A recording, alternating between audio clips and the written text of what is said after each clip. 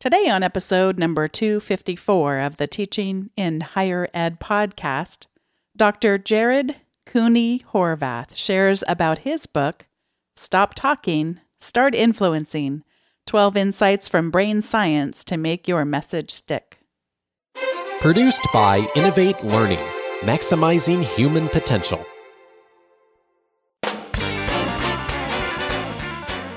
Welcome to this episode of Teaching in Higher Ed. I'm Bonnie Stahoviak, and this is the space where we explore the art and science of being more effective at facilitating learning. We also share ways to improve our productivity approaches so we can have more peace in our lives and be even more present for our students.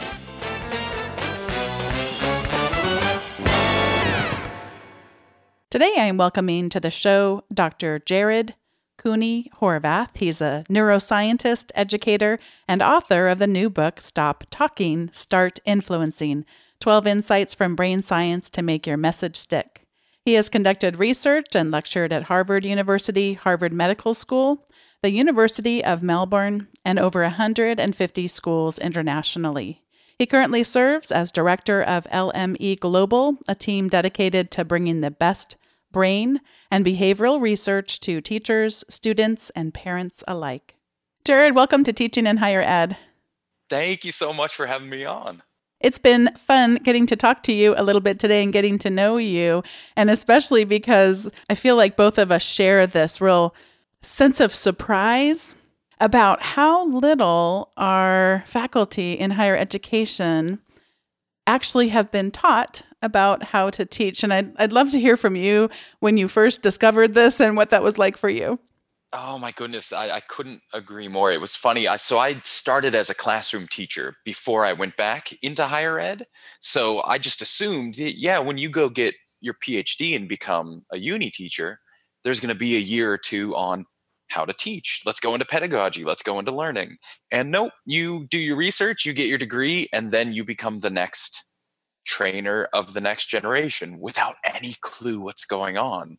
Yeah, it kind of feels like this every man for himself, do whatever you feel context, which, to be fair, might work in some fields. Like, I don't know, I've never actually been in, say, a business school where that might be just fine. But now I work in an ed school where, when you think about it, all the professors teaching the next generation of teachers how to teach have never stepped foot in a classroom and have no idea about pedagogy. So now not only are we kind of sapping our abilities at uni, but I don't even know how we're training schoolroom teachers. Like what it seems like we're now trickling down to the point where no one's ever going to have learned how to teach. And that's a little scary to think about. This morning on Twitter, I was seeing an exchange with a member of the Teaching in Higher Ed community, Isipo Iqbal, and Derek Bruff. And Derek Bruff was tweeting about historians and the particularly high DFW rate. So that's people who have gotten a D in the class, an F in the class, or who withdrew. And just how we're discovering, whether it's business, whether it's history, whether it's STEM, that when we don't know how to teach, not only is that hard on students, but there's a disproportionate negative effect on marginalized students, which we want to be expanding opportunities for education. That's so important. And so it just compounds the issue of a lack of training on how to teach. How much were you able to take then what you learned teaching in a K through 12 classroom then, and then sort of weave this? And I'm sure you're also weaving it with your background as a neuroscientist as well. It's been, thank goodness. So I work at the University of Melbourne now, and for the last about 4 or 5 years, I've been doing nothing but that. Is how do I build some sort of system or program to help the other university teachers?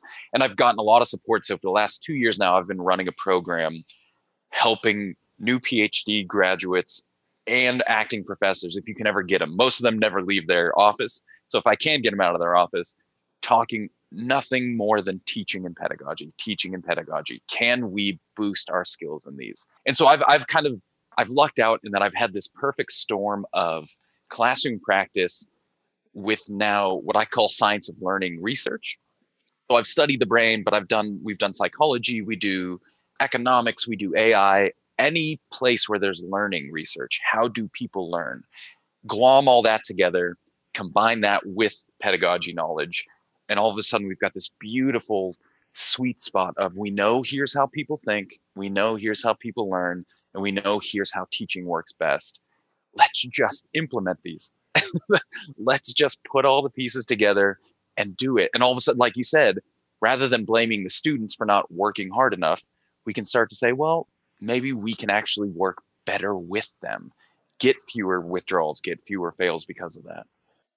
One of the areas I know you've explored is around the issue when we try to get our brains to do things that they weren't designed to do. And specifically, it comes up a lot in terms of PowerPoint. And I've had professors who, when we teach workshops on how to design PowerPoints, not in terms of like making them look good, but actually making them support learning.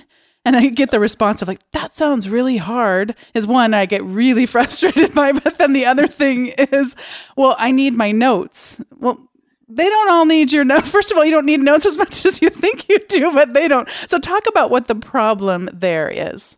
Oh, you nailed it. There's so much perfect in what you just said. So a fun thing your listeners can try right now. So right now they're listening to us. If you're listening to us on a podcast, try to turn on a TV or a radio that also has a talking head and try to listen to us and that TV at the same time. And what you'll notice is you can hear both of us, but you can only pay attention to one at a time, either us speaking or the person on the TV. And the reason for this is we just have limited neural real estate. There's only one spot in the brain that processes voices. So if you're listening to two, bad news, if bottlenecks, you get one or the other. Why does this matter when it comes to PowerPoint? Because it turns out when we read or are doing silent reading, what we hear is our own voice reading the words. And as far as the brain's concerned, that's processed exactly the same as though you were speaking out loud. So if I'm trying to listen to a lecturer speak while trying to read words on a PowerPoint slide, I get that same exact bottleneck. I literally cannot do it. It's not it's hard. Oh, I'm getting some information. It's one or the other. It's the voice or the PowerPoint slides. And any student who tries to jump back and forth starts to lose information from both. So it's not that they get, half of each. They really start to drop in their comprehension and understanding. So if you've got PowerPoint slides with words, that alone, I don't even care what you're teaching. In that moment, you have just said to your audience, to your students, I'm going to confuse you. I'm not here to teach you. I'm not here to help you learn. I'm here to confuse you. But it's such an easy fix too. How hard is it to take words off of a PowerPoint slide? And like you just said, well, I need my notes. Cool. If you need notes, put it on a note card. Don't force anyone else to read it. You don't have to look them in the eye 24/7.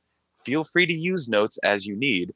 Don't force your audience to try and choose between you or your notes. Not to mention the fact that every slide deck program I've ever used has the little spot for notes, and then it can be showing on your screen at the front, but not on the projector. Imagine that. So I actually used to teach this workshop on deep listening skills. It was more than 20 years ago, and it was one of those pre-packaged ones. It would come with the CD-ROM. I'm sort of laughing. It feels like it came with an 8-track tape, but no, it wasn't that long ago. But a little CD-ROM and then the little booklet, and we'd buy a bunch of them and teach about listening. And it had a CD recording of a restaurant.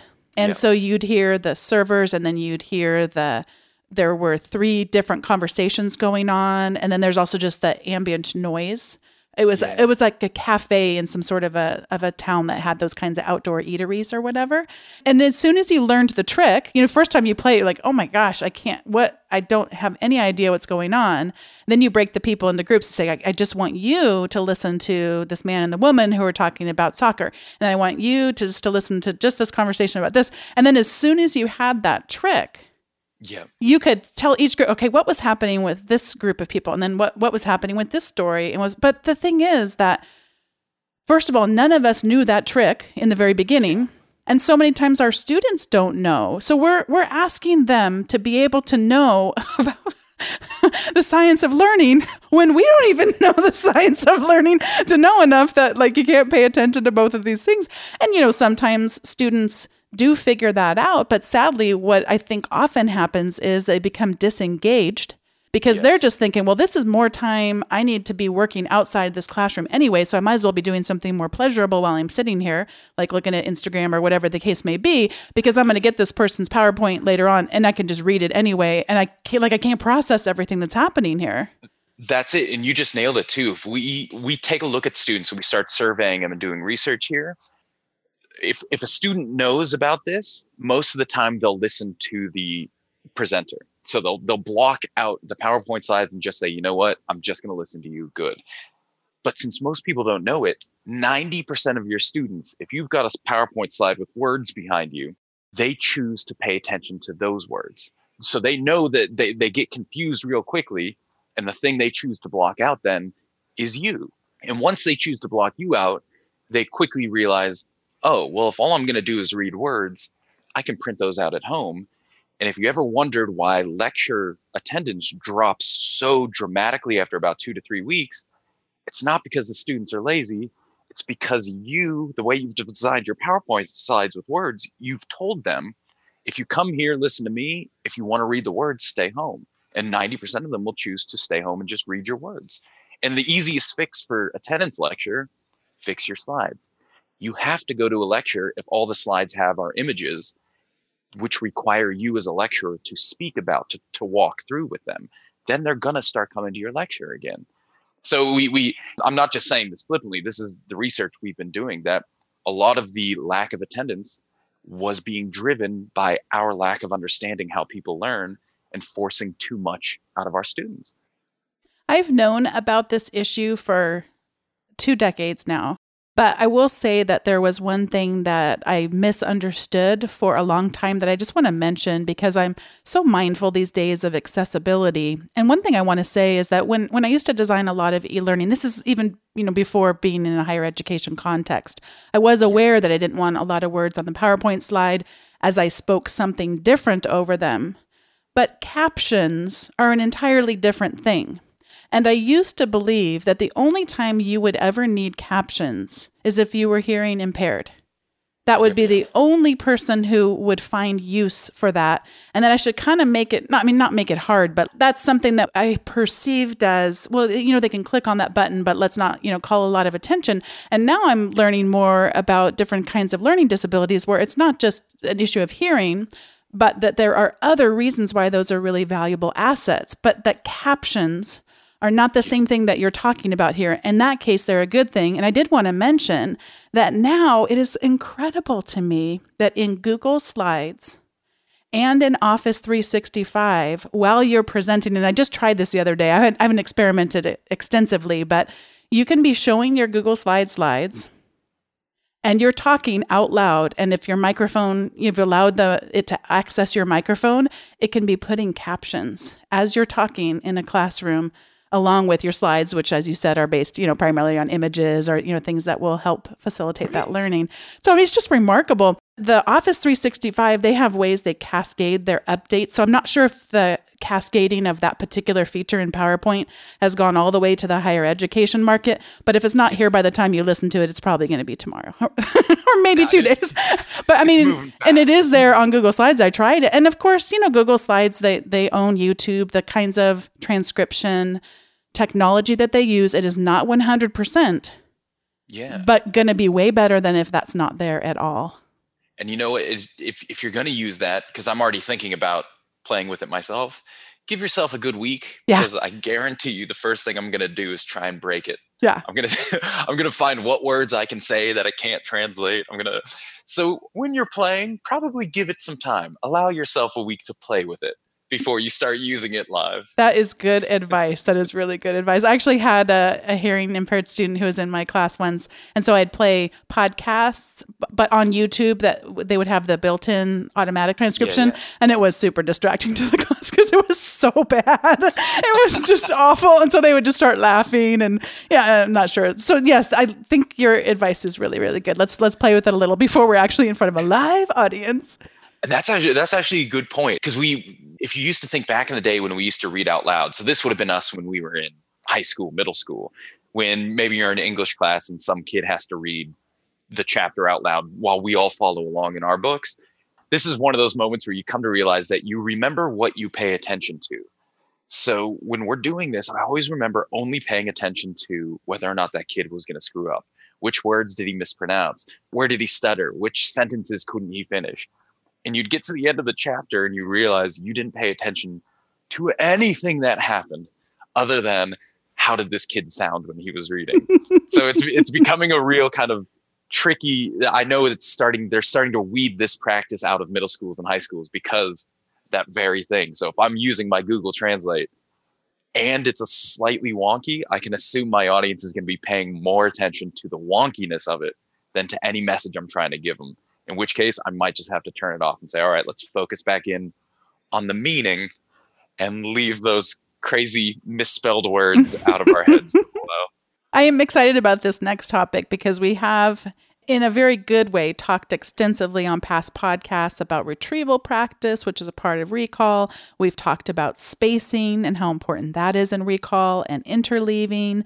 But you've got one that I'm fairly sure has not been discussed, and that has to be around issues of false memories. And I'm so excited to learn from you about this one. Yeah, so it turns out whenever you access a memory, so think about what you just had for dinner last night. Now that you're thinking about it, when you access a memory, what you're doing is you reconstitute it. So wherever that memory is stored in your brain, and we don't know where memories are at, but imagine it's in a storage cabinet and we pulled it up.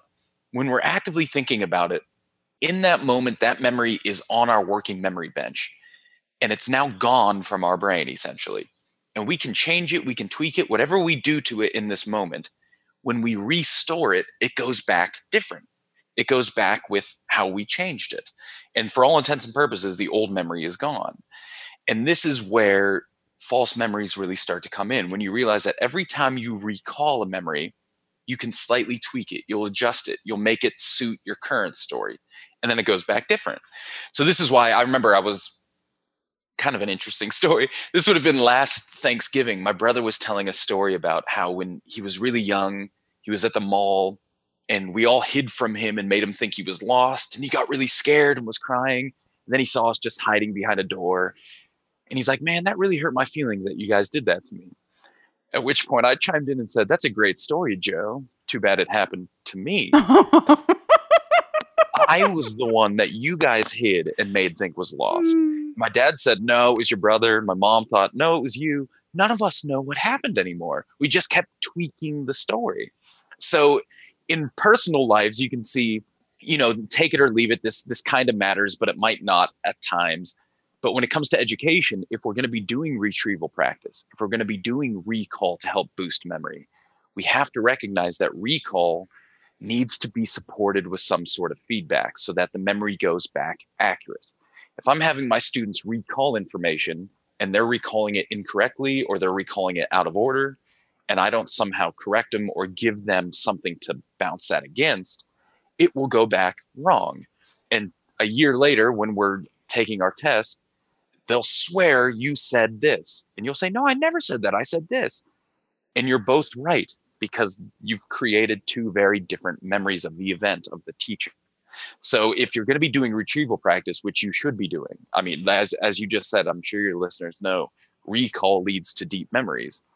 It's always good to have some sort of feedback, some sort of mechanism by which, as I'm recalling it, I can check my answers. I can check to make sure that they're accurate.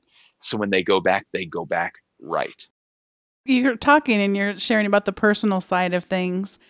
And it's reminding me just of a wonderful woman who taught me so much about leadership and in specific instances about truth and how you have your truth and then your brother had his truth. And that, we can spend so much of our, and I'm calling it personal, but we have interpersonal relationships in our classrooms and in our workplaces as well. And so we have this like friction between being right versus coming up with a shared truth.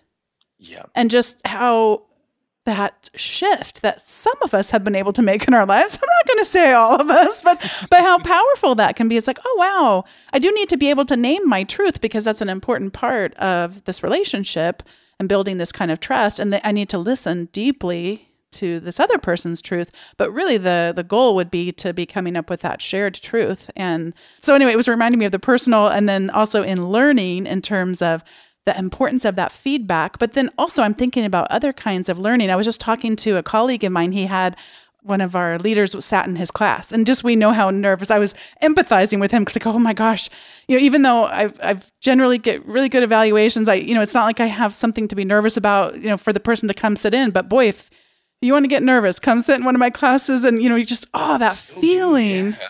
But then anyway, he was talking about that. He says the word a lot. She says, oh, you say and I said, man, if I could get 15 minutes with you, I can get rid of 80% of those in 15 minutes. And it's all about ringing the service bell. And it really creates this form of punishment where the is followed by the negative feedback. Yep. And because I was trained this way, it's an old Toastmasters thing, although I've never studied to see if they were actually the originators of it. But anyone who ever went to Toastmasters to learn how to speak, that's a public speaking organization. I think it's worldwide, but yeah, so it was an old technique that they used to use, or probably still do use. And just that conditioning of ding. And it works if you do it. You try to time it. Yeah. So that the bell is almost ringing as the word is being uttered. And it's literally, you don't even have to do anything else other than just tell the person to keep going. Like you can't, it's not going to work if they don't keep going. And they start to train themselves into going, they become so averse to it that sooner or later it's gone. Well, and then you have to give them a replacement behavior. Early on, I used to tell them to pause. Well, pause is not a behavior.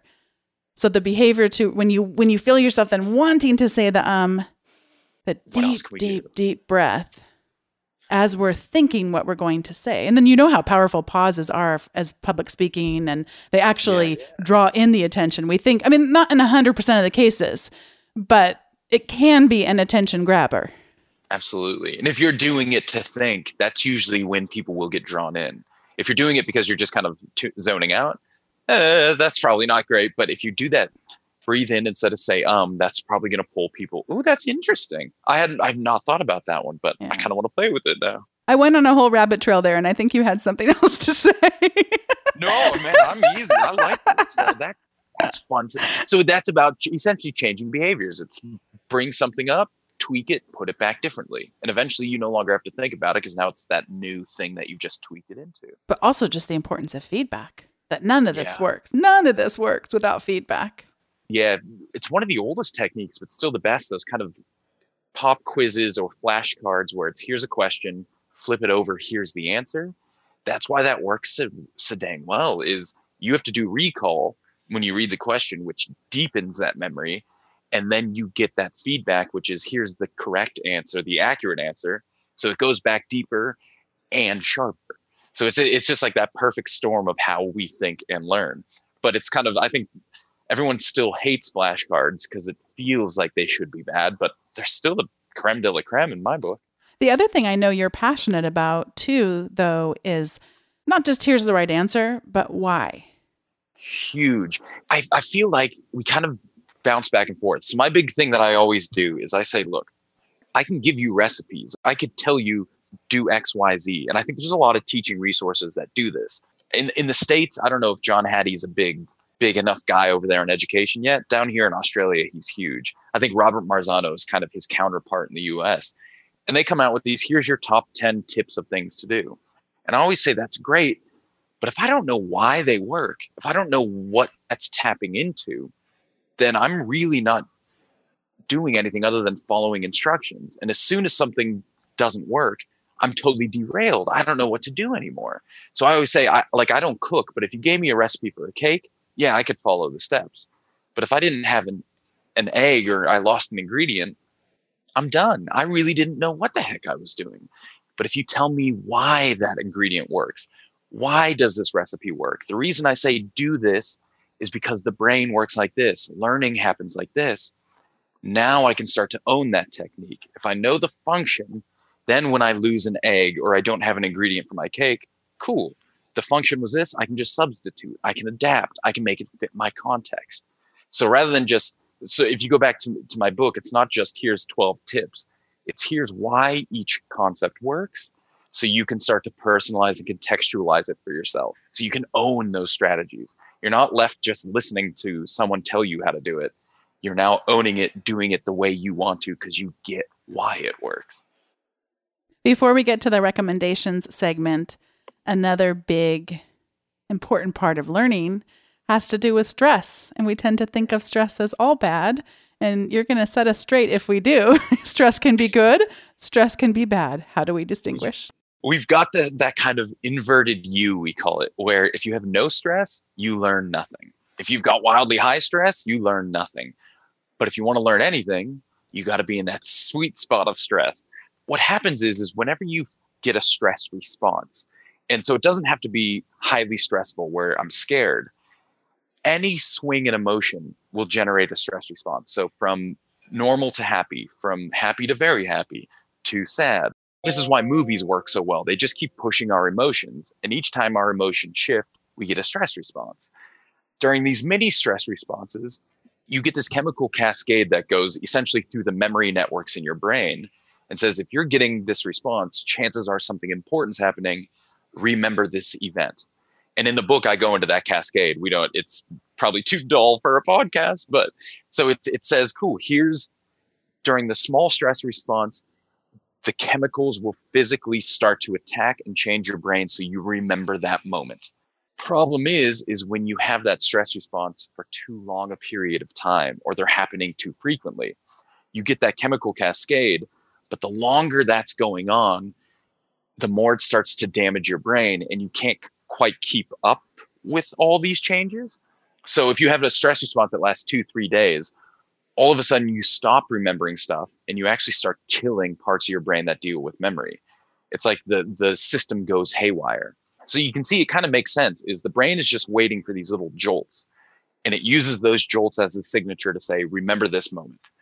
But once that jolt becomes a prolonged shock, the brain doesn't know to shut down and it just starts essentially eating its own self. It starts killing itself until you can stop that. This is what engagement is, what hooks, what curiosity is. You're giving these little short, jolts. I failed. I made a mistake. What can I do?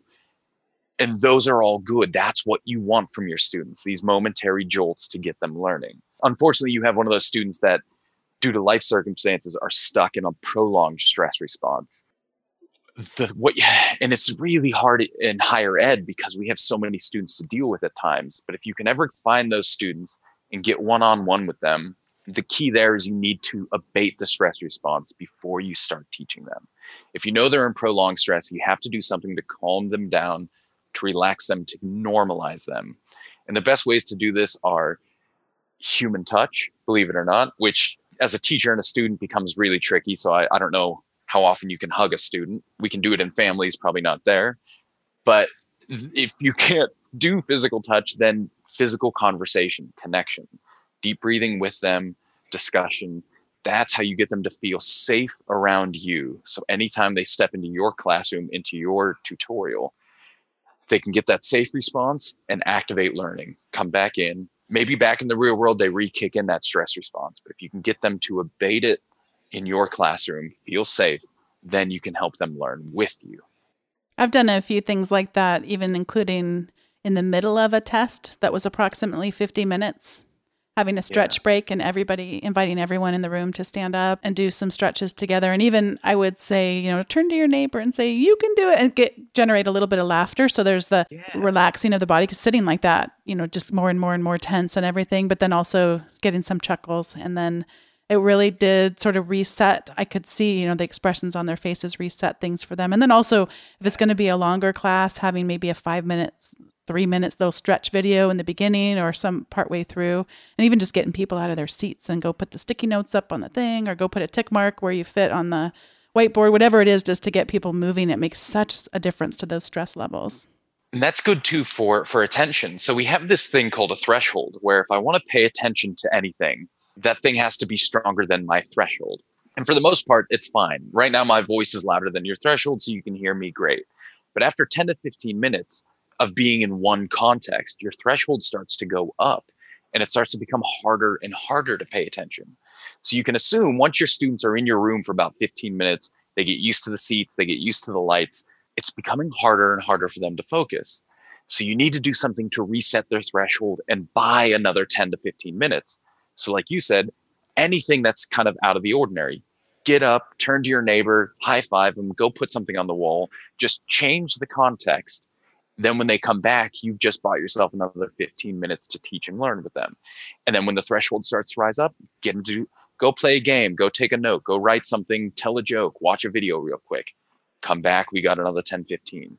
So you essentially, what you're doing is a perfect example of playing with people's attentional thresholds. I love that. Love that connection too. This is the point in the show where we each get to give our recommendations. I have a couple of articles on two totally different spectrums that have had my attention in recent weeks. One is a former teaching in higher ed guest, Scott Self. I've just enjoyed knowing him now for years. He wrote such a beautiful blog post called I Promise. And he starts out by saying that one of his students came to him and had something about, I didn't get this in on time. I'm sorry. I promise I'm not a bad student. And he just goes through and really reflects about just the power dynamics that are there and why do you have to explain to me that you're not a bad student. And so it's him really just articulating for himself and for all of us that get the joy of reading it of like, I promise you, I'm not going to expect you to tell me I'm not a bad student. It's really hard to explain because it really just touched my heart, and I just really recommend people go and read it. And Scott, I'm so glad to have you now back blogging more often because I know you were working on some school stuff and some transitions in your life. So it's so fun to now see your posts coming back into my RSS reader. So that's been fun. And then the other thing is on a totally different part of the spectrum, but there is a report called the Horizon Report. And it recently, in the last year or two, now is a part of the organization called EduCause. And what it is for people who aren't familiar with it is just a really look at far out and then midterm stuff and then shorter term stuff of what's happening in terms of higher education and technology and learning. And I always just think it's, sometimes people will think, it's too, it's been criticized, in years past of just making a lot of predictions that don't end up coming to fruition. And now it's under new leadership. And I think there's this reinvigorated sense that it's got some important, I've always found them valuable to read, but I just think even if you don't agree with it, just get together with some colleagues. And they don't even have to read the whole thing. You don't have to read the whole thing because they have just a one pager that outlines these different horizons of where things are headed in the short term, midterm, and where they predict it going. And just even have the conversations, debate with the authors of it and say, what will be particularly relevant for your students in your institution. And then even just for yourself, where do you think this might be telling you for your own teaching? And that's got to be what it's trying. If it's sparking discussion, debate, cool. Who cares if it's accurate? If it got us thinking about things, then that's a successful article in my book. Predictions don't have to be accurate. They just get us thinking about things. Yeah, and this definitely did. And so the preview is out as of this recording, and I'm not sure their time frame for when the full thing will be out. But for me, that also made it nice because I didn't feel like I should, read the whole thing. So it's nice and digestible, the preview I'm going to send. But it does explain its terms. I think it would make for a great discussion piece with a fellow faculty. And Jared, I'm going to hand it over to you for anything you have to recommend. Oh my goodness, I've been letting things percolate and one thing keeps popping to the front of my brain. So that's what I'm going to do. So here we go. My recommendation, Frank Herbert's Dune. I have been getting so into sci-fi in the last 5 years, sci-fi books, just because I think I got so exhausted with academic reading and writing and research that I said, wait a second, I need something different. And I started reading sci-fi. And last year, I finally got around to reading Dune, which is like the grandfather sci-fi book. And oh my gosh, it was incredible. And now my wife is reading it. She doesn't like it near as much as I do, but I loved it. And they're making a new movie. They're casting a new version of the film right now. So my recommendation, if you haven't read it and you care at all about sci-fi, Dune. I know you might feel because it's old, it's corny. No, it is as good as people say it is. So I am not a big fan of science fiction. And what that usually translates to is not being able to relate to when people make recommendations like that. I read this book as a child, but no, I totally remember reading it. And now that I've retrieved the memory from my mind and I'm looking at it, it's going to go back different. But I can just remember being totally enthralled by it. Completely enthralled. And you're telling me it's going to hold up. So if I go back and reread it, it will be like reading it for the first time because all I can remember is something about a hand and a ball or being trapped or something like that. That is at the very beginning. Oh, good memory. Yes, ma'am. That is towards the beginning of the book. I am impressed. I hope I didn't give like a spoiler alert or something. No, it's good. It starts with that, so you won't know. But it's such a dense, deep world, but it's so compelling. Like you read most books and it's just kind of cool, but he's created a whole different universe. And the rules are what I like about sci-fi is you have to learn the rules of that universe. And he's got such a unique rule set, but it holds together so well. And he goes into the different religions and the different philosophies. And I just thought it was so good. Well, and as you're talking, and somebody recently called in for episode 250 to share about their 1 in a million episode, and they were talking about another sci-fi book that a guest had recommended that's name is not coming to my mind for me to retrieve. But when I was listening to her message, I thought, well, maybe I just think I don't like science fiction. Maybe I actually like it. And maybe I need to stop telling myself that and change my paradigm entirely. Maybe I really do love it. It's good. I always, growing up, I thought there's no way sci-fi is corny. I'll never get into it. And the last 5 years, man, I am hooked. Yeah. I am so hooked on it. Well, as soon as we stop recording so that we don't bore the listeners, I'll go and look at what the book was that she loved so much from the episode, and then you can go have at it when you're done exploring his books too. Done. You know what? Can I say another one too? Sure, absolutely. Sorry, I don't mean to bore you guys, but Hyperion. There's 2 books in the Hyperion Chronicle. There's 4, but the last 2 are horrible. But the first 2 were great. It was Hyperion and Fall of Hyperion are 2 of the smartest books I have ever touched. The guy who wrote it, Dan Simons, he's super popular because he wrote The Terror, which is now a TV show, and he's written all these other types of books. But those 2, in terms of sci-fi, similar to Dune, are just so well put together. And it's one of those where you're reading it, you just know the author is a million times smarter than you are, and not in a smarmy way, in a really good way where you're like, I wish I knew you. Like, I just want to sit at a table and just pick your brain for a while. So good. It must have been such a letdown for books 3 and 4. What a letdown. It was such a... I don't know what happened. He took this big break, like 10 years, came back and did the next 2. I got halfway through the 3rd, and I was just so angry. Started the 4th, I'm like, I can't do this. It was trash. So I don't know what happened to him. Maybe he became too cool, but the original 2, totally worth it. But you said you didn't want to bore people, and I want to say you've just saved them. Think of the hours you just saved everyone. That's right. You've given a gift. I protected you from, because those first 2, you're going to want to read the next 2. The second 2 are called Endymion and Rise of Endymion. Don't touch them. Yeah. Just trust me. Love the first 2. Pretend the second 2 don't even exist. You have helped people today. And in all seriousness, you really have. I'm so glad to be connected with you. And I hope it's, this is not just the first time our paths cross. It's been a delight getting to know you a little. And I'd love to have you back, and looking forward to hearing as your work continues. And you too. Thank you for having me on. I actually really, this was really fun. And we will definitely keep in touch. Well, there's more to come. Good. It was such a pleasure having the honor of speaking to Dr. Jared Cooney Horvath.